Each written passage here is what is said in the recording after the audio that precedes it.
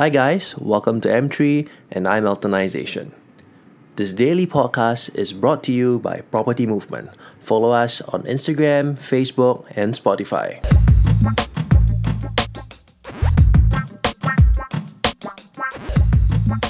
Today I'm going to talk to you the importance about visuals.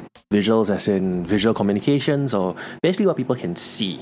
Okay, so I use this example, let's say we are in a bar and I see a really pretty girl and I want to go and talk to her. But I stand from a distance and I start winking at her. Maybe I'll catch her attention. Now imagine I do the same situation and same scenario, but I'm doing it in pitch black darkness.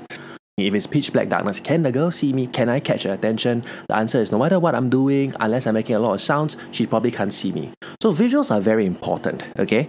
Now, in this day and age, right, we have this thing called social media. How is social media important to us? It has become our portfolio of sorts, okay? So everything you need to know about me is online on my Instagram page, online on my Facebook page, online on my Spotify page.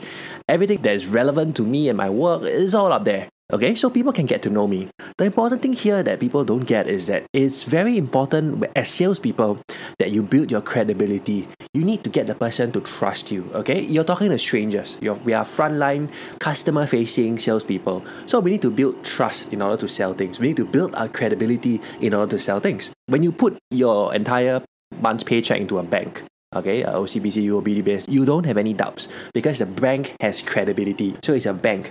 As salespeople, we need to build our credibility. The important thing to note is that in today's age, the credibility, a lot of it is very visual, meaning people must know what you do and what you're all about. So let's say I'm a property salesperson. If my portfolios or profiles online are all about property and people can see the value I add, my professional views, what I do, and how I'm on the ground every day, that is really comforting. Contrast that with, say, a wedding photographer of sorts who does not have a single portfolio online.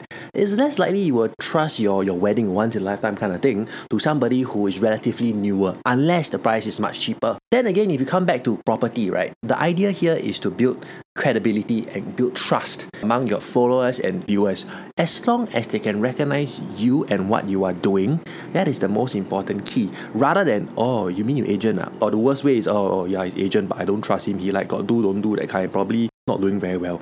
That is how you kill yourself off. And now in times of circuit breaker, digital has become the most important component of our life, especially when it comes to sales. So all the more so, we actually have to tweak the way we do things and really focus on visuals. So guys, don't be afraid of posting about your work. Don't be afraid of shouting very loud or flexing your professional conduct and your professional knowledge and abilities and your consulting skills, because people will only hire you when they see these things.